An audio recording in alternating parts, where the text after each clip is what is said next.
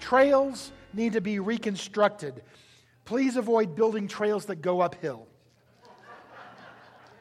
Okay, we'll think about that next time we create this thing.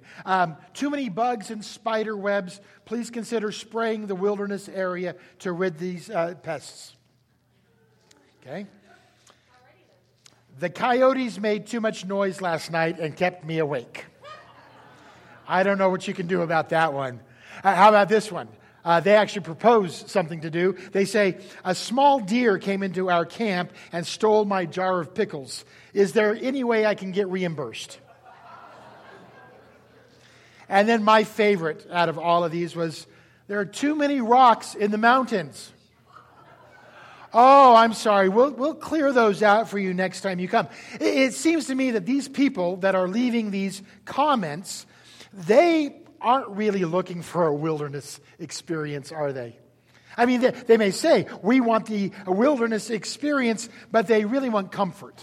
They really want convenience more than anything else. Well, in a similar way, if you look across the state of the church, especially in the Western world, you'll see that there are people who are just like that as they approach their discipleship. As they follow Jesus, they want it to be convenient.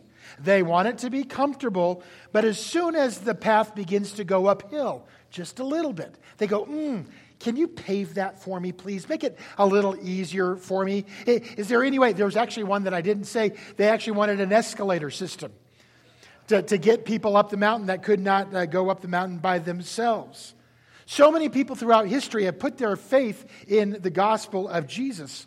But many of them, they want to do it on their own terms, not God's terms. And I get that because when the gospel is presented often, unfortunately, it is sugar-coated. All it is what you get out of this wonderful relationship that we have.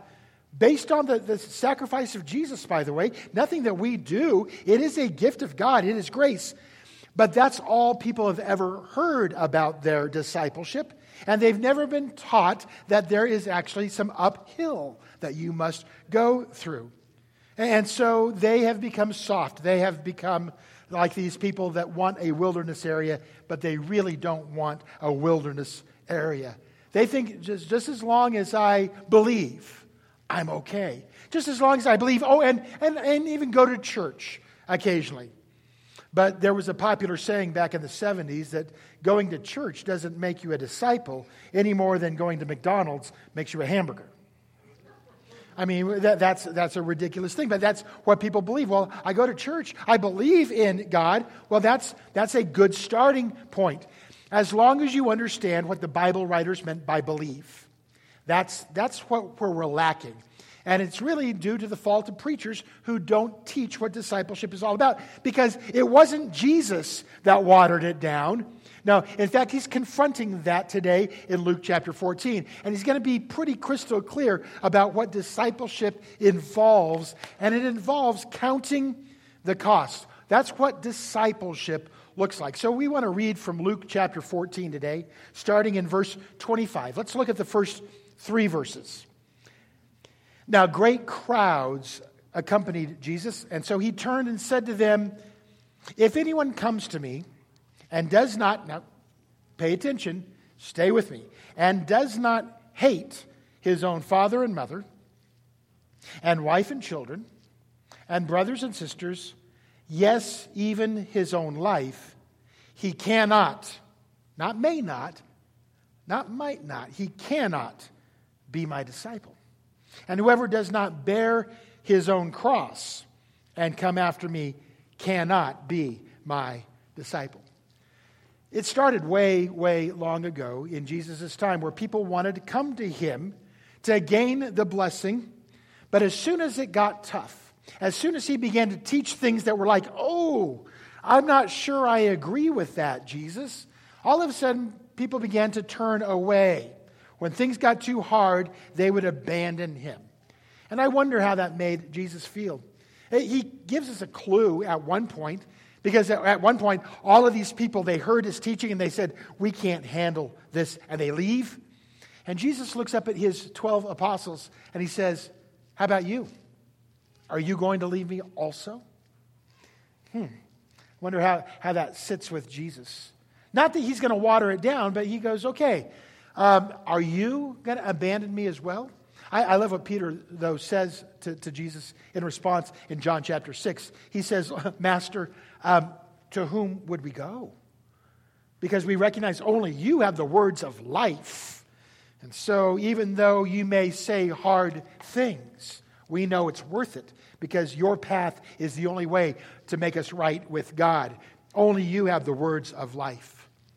You know, some people would look at Jesus' ministry and all these opportunities that he had for some real influencers to begin to follow him, and he did nothing.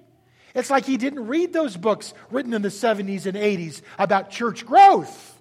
Man, you got to get him in. It matters how big your church is and how many people are in the pews. It matters because you're building this kingdom that really should make you look really, really good, Jesus. And yet Jesus doesn't water anything down. He doesn't make it soft. He doesn't bait and switch. He tells you right up front, it's going to be hard. And there's going to be two things that he says about discipleship, the cost of discipleship. Two broad brushstrokes, if you will, that really, I love the fact that he didn't give us a list. Do this and this and this and this and this and this and this. He says, I created you with a heart. I created you with a brain. Let me give you two overarching principles of what it means, what it costs to be my disciple. And then he tells them these two principles, and then he lets us realize and figure out, okay, so where does this fall into this? Does this mean disciple, or can I throw that away? So the first one is very simple. He talks about his unlimited or unbounded or unrestricted sovereignty. Sovereignty means that he is in charge. He gets to have the say. He gets to be the Lord. See, in our hearts, he's saying here that he must come first. Over our loved ones, over our self-interest, over our material possessions, over our plans, over our very lives. Now, some people get hung up on that word hate, where he says, if you do not hate. Now, to them, it makes no sense for this Jesus that loves them, this loving Savior, to ask them to hate their mother and father, their sister, their brother, their children. And you're right. It doesn't make sense for a loving God to tell us that we should hate one another. It doesn't make sense for Jesus to uphold, in Mark 7, the command to honor your father and mother, and then to turn right around and say, now you must hate. The people who get hung up on that, they don't understand the fact that each language, throughout the history of languages, each language have their own phrases, their own idioms, their own particular way of saying things that no other culture understands. I mean, seriously, if you talk about kicking the bucket, somebody in another culture or another time looks back and say, man, that bucket must have been very dangerous because it appears that once they kicked the bucket, they're now dead. Well, yes, you need to understand that is an idiom, a phrase peculiar to our language. Or get down to the nitty-gritty. That sounds dirty. I don't want to get down to the nitty-gritty. What does that mean? Well, in English, we understand it means let's get down and throw away anything that's peripheral and let's get down to what's really important. Let's get down to the nitty-gritty. In the future, people may look back at us and look at our literature and say, man, those guys must have had a lot of health problems because we read a lot about broken hearts. Broken heart? Oh, their hearts did they have to be rushed to the hospital? No, we understand what we mean. So, when Jesus uses the word hate here, it's a Hebrewism. And his audience would have totally known what's going on. Because as you look throughout the Bible, the word hate oftentimes describes something that just means to love something less than something else. It's a comparative term, to be less preferential for one over the other. Now, when God said back in the Old Testament, and then it's quoted in the New Testament, Jacob have I loved, Esau have I hated. Well, first of all, you have to go back to Israel's history. Two twins were born to Isaac and Rebekah. One came out first, Esau, and then the second one was born, Jacob. And in those days, it would have been the firstborn that would have gotten the preferential treatment, would have gotten the lion's share of the inheritance, would have gotten the blessing and the birthright. And yet God, in His sovereignty, said, no, I am choosing to prefer the younger over the older. I am choosing to prefer Jacob over Esau. Not that God hated Esau, but He was preferring Jacob. And by the way, He wasn't even talking about the individual people as much as He was talking about the nations that would come from these two boys. Because Jacob would one day become the father of the Israelites. And Esau would become the father of the Edomites. And if you look at God's preference as to who salvation would come through, it was not the Edomites. It was the Israelites. It was Israel. God does not hate Edomites. But He had not chosen them, preferred them for His plan of salvation. That's why He said, Jacob I have loved, Esau I have hated. It's a preferential thing. So going back to what Jesus says here in Luke, if you do not hate your parents, Jesus is saying the first cost of discipleship is preferential treatment for Him and His ways and His laws, to make Him priority over all other relationships that naturally we would say, these are our people. I'm going to be good to them. I'm going to follow after them. And Jesus said, well, okay, what happens though when they want you to do something that I don't want you to do? You see, there's one other place in Scripture, Matthew chapter 10, that Jesus actually says the exact same thing, but in this other way. Matthew 10 says, do not suppose that I have come to bring peace to the earth, but to bring a sword. Now, Jesus is not calling for violence here. What He is saying is, I am going to, my laws, who I am, your allegiance to me will sometimes sever ties. Because, and this would have actually happened in the early church, where a husband and wife are living together, they're married, and one of them becomes a Christian. One of them becomes a believer and begins to follow after Jesus and wants to do the things that Jesus wants them to do. But the other spouse does not want to follow Jesus and is in fact wanting the spouse, his other spouse, to do something that Jesus would not want him to do. And Paul says, listen, if that's the case, you got to let that person, if he wants to leave, let him leave. Because Jesus comes first. And that's what Jesus is saying here. I've come to turn a man against a father, a daughter against a mother, a daughter-in-law against a mother-in-law. A man's enemies will be the members of his old household. And that's what happened when the early church began. Because not everybody accepted the lordship, the ultimate sovereignty, the unlimited sovereignty of the Lord Jesus. So then Jesus continues there in Matthew 10. He says, if anyone who loves their father or mother more than me. It doesn't say don't love your mother or father. Just if anyone loves them more than me is not worthy of me. Anyone who loves their son or daughter more than me is not worthy of me. Whoever does not take up their cross and follow me is not worthy of me. And he goes on.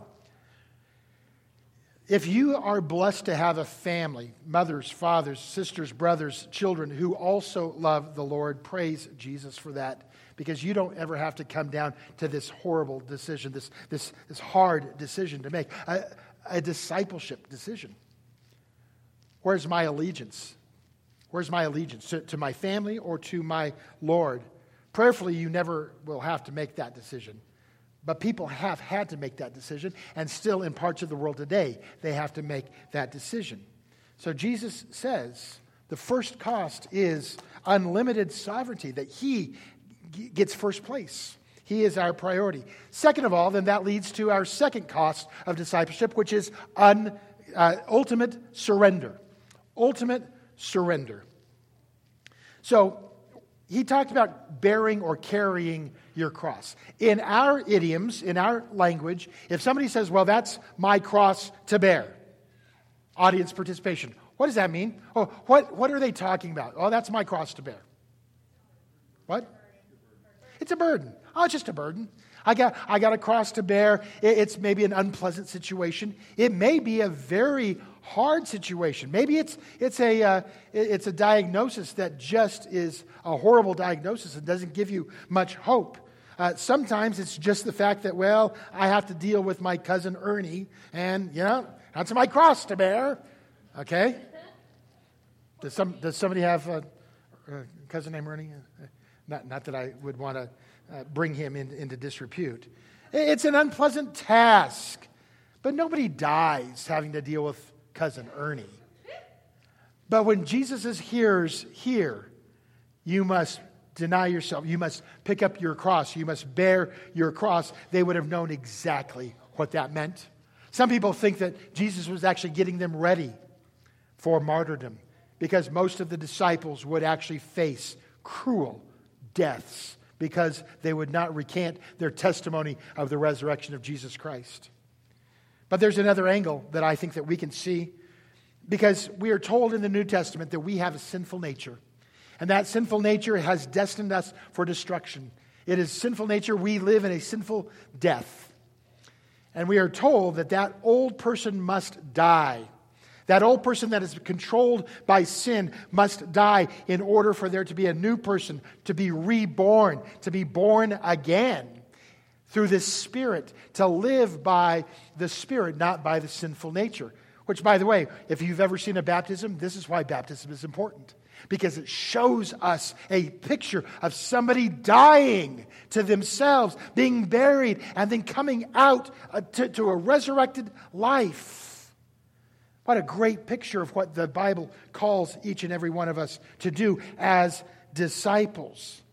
So you got to say, I will make the ultimate surrender.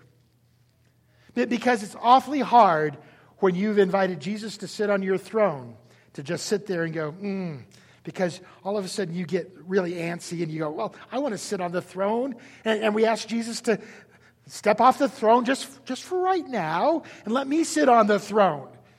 And Jesus goes, wow, let's deal with that problem. That problem, that person that wants to continue to get on that throne, that person needs to actually get on the altar and die. And that's what Romans 12, 1 and 2 tells us. Therefore, I urge you, brothers, says Paul, in view of God's mercy, not that we earn our salvation by doing this, because Jesus went to the cross while we were still his enemies. That's God's mercy. But in view of God's mercy, guess what? We now need to offer our bodies as living sacrifices. Get off the throne, get on the altar. That's what it means. This is your spiritual act of worship. Don't conform any longer to the pattern of the world, but be transformed by the renewing of your mind. I love how the Bible tells us truth way before science catches up to it.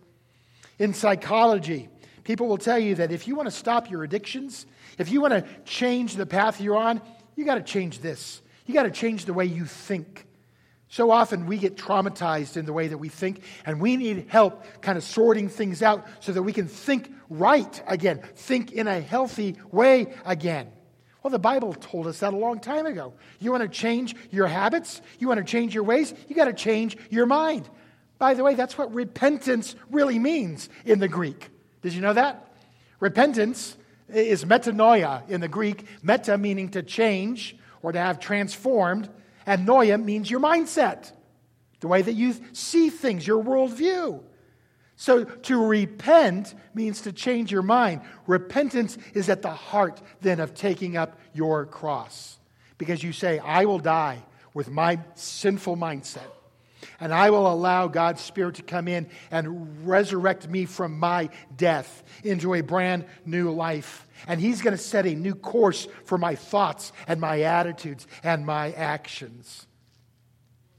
Well, what does God How does God view people who just say, hey, I want to get in. I want to get in. I want all the benefits of heaven. I want to get in. And then God says, okay, now it's time to work for the kingdom. And they go, oh, no, I just wanted to get in. I don't want this discipleship thing. I just wanted conversion. There's a true story. A guy in New York City named Gangaram Mahes, an immigrant from Guyana. He loved to eat well. He loved fine dining experiences.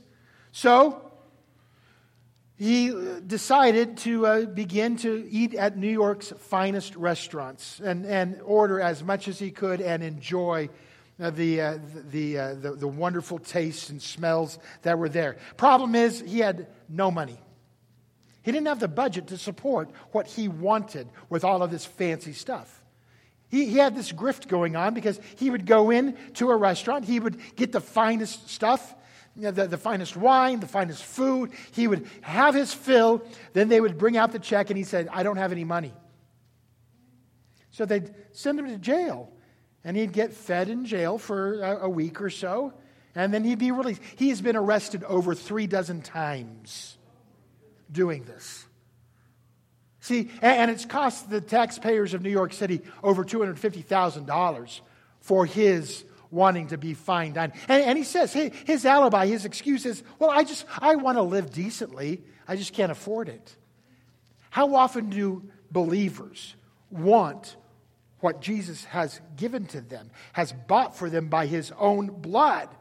And yet then when it's time to live for him in this life, they go, I'm not so sure I want to do that. That's so appalling to me. Just as appalling as a man who eats for free and then just kind of takes advantage of the system. I wonder how God feels about that. Eternal life, don't get me wrong, eternal life after death is God's guarantee.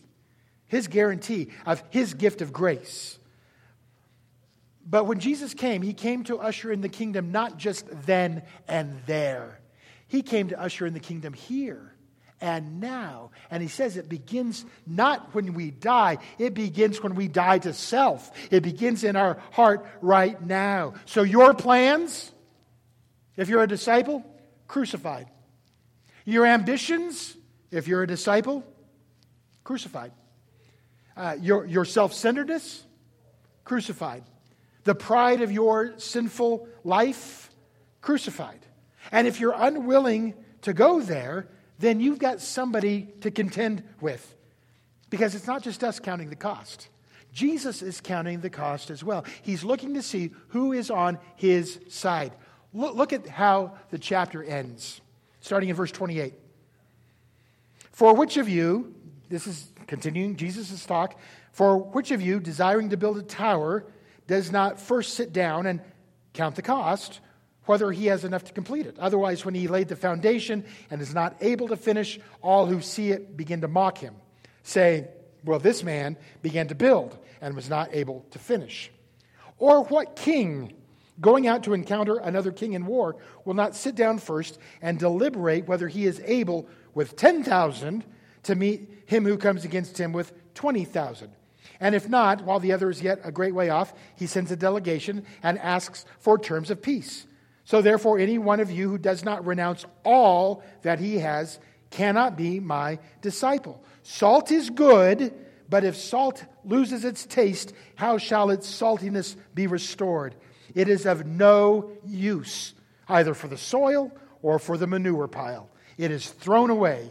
So he who has ears to hear, let him hear.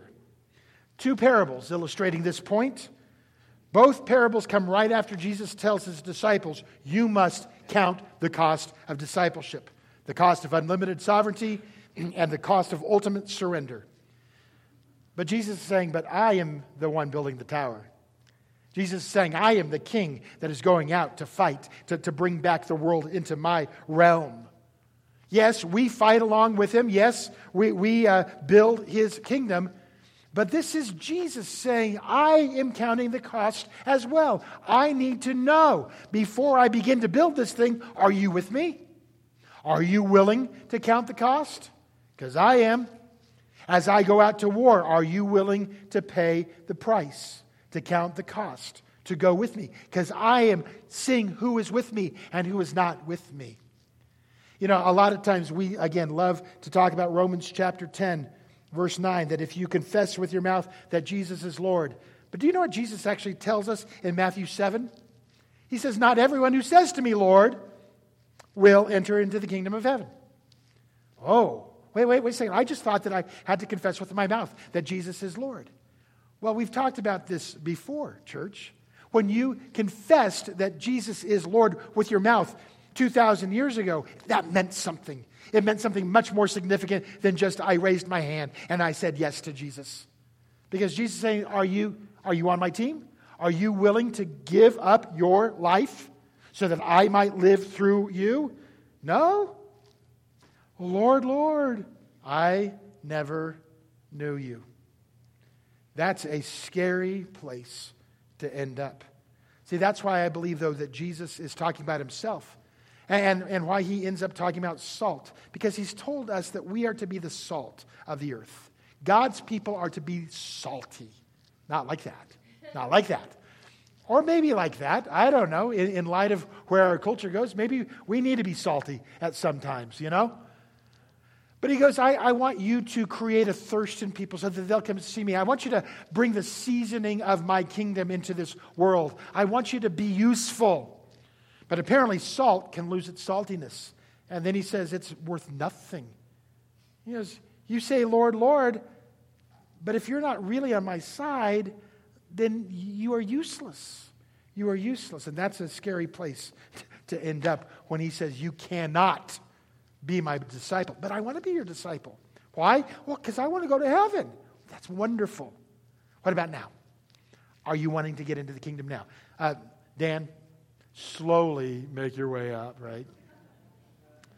Leadership magazine once ran a cartoon, showed a church with a billboard. The billboard said this, if you'll go to that billboard. Welcome to the Light Church. 24% fewer commitments. Home of the 7.5% tithe, the 15-minute sermon, and the 45-minute service. We have only 8 commandments, your choice. Use just 3 spiritual laws, and we have an 800-year millennium instead of a 1,000-year millennium. Everything, and this was like from the light beer commercial, everything you wanted in a church and less. How many people are looking for churches like that? Well, let me tell you this. That's not who we are here at Powell Butte Christian Church. I as your pastor that loves you very much, I don't, it would be very convicting for Jesus to say, you've got a church full of hangers-on, Trey, who just are trying to get into heaven by the skin of their teeth, who are not being useful to me at all. So the takeaway is twofold. First of all, for those of you who are in this room who have not yet made Jesus your Savior and Lord, Jesus wants you to know that that gift is free. All you got to do is come to Him recognizing your need for a Savior. We have these cards in front of you, in the chair racks in front of you, that lead you in a prayer.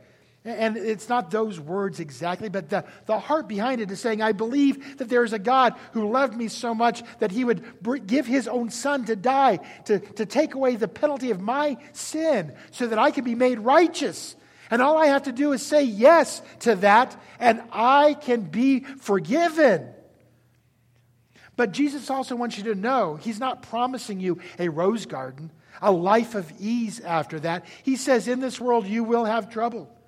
But folks, it is so worth it. Not just to have heaven waiting for you, but to have the Holy Spirit inside of you today, helping you, encouraging you, teaching you.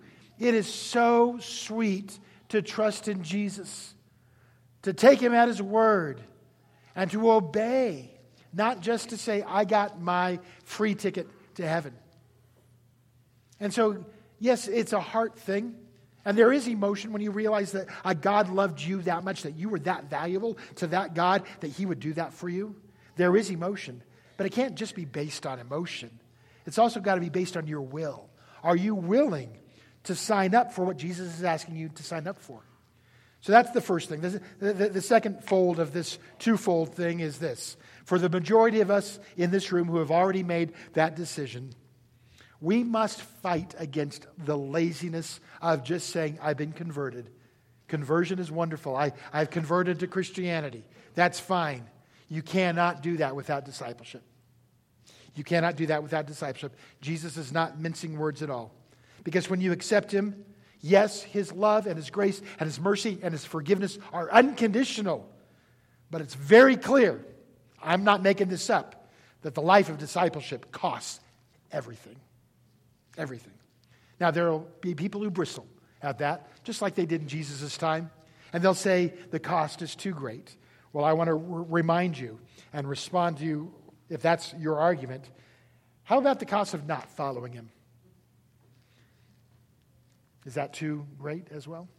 Should be, because it's an eternity without Him. So right now we're getting ready to sing a song that we've already sung today. I surrender all.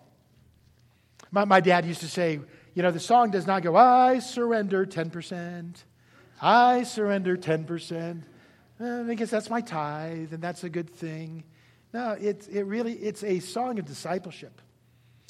And when you really watch those words, it's hard. It's hard to sing that.